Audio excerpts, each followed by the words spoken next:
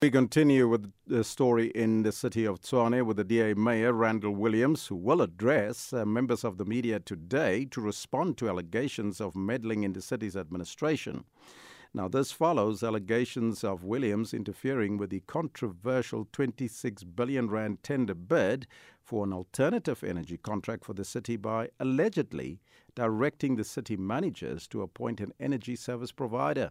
For more on this, we're joined on the line by the National Chairperson of Action SA, Michael Beaumont. A very good morning to you, sir, and welcome.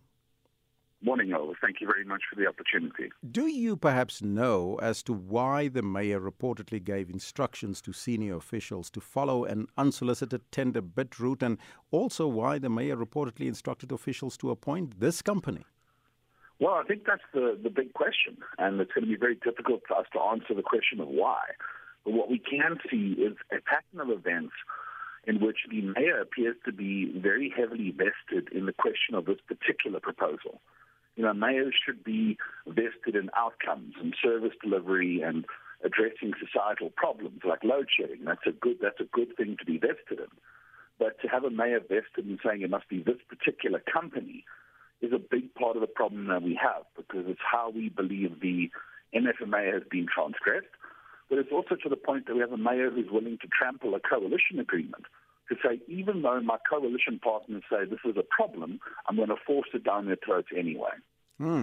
Now, the ANC in Tshwane claims its junior councillors were called into a meeting with the mayor where he lobbied them to support the proposed 26 billion rand alternative energy contract. What do you know about such claims, and were your councillors approached? Well, I mean, we're in the coalition, and I think here's the important distinction to be made. So all the parties in the coalition were informed of this thing for the first time on the 26th of July, 2 days before a council meeting.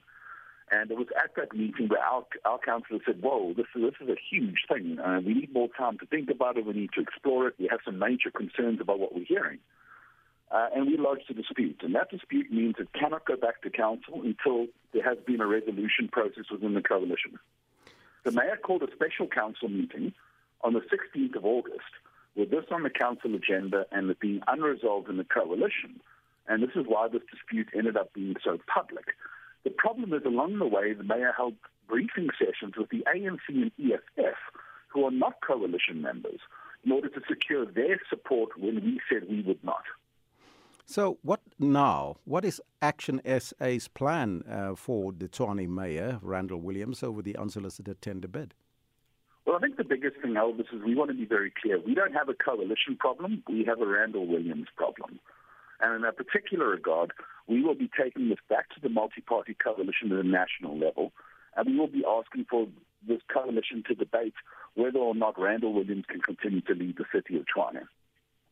All right, that's where we got to leave it. That's the National Chairperson of Action SA, Michael Beaumont, on that story.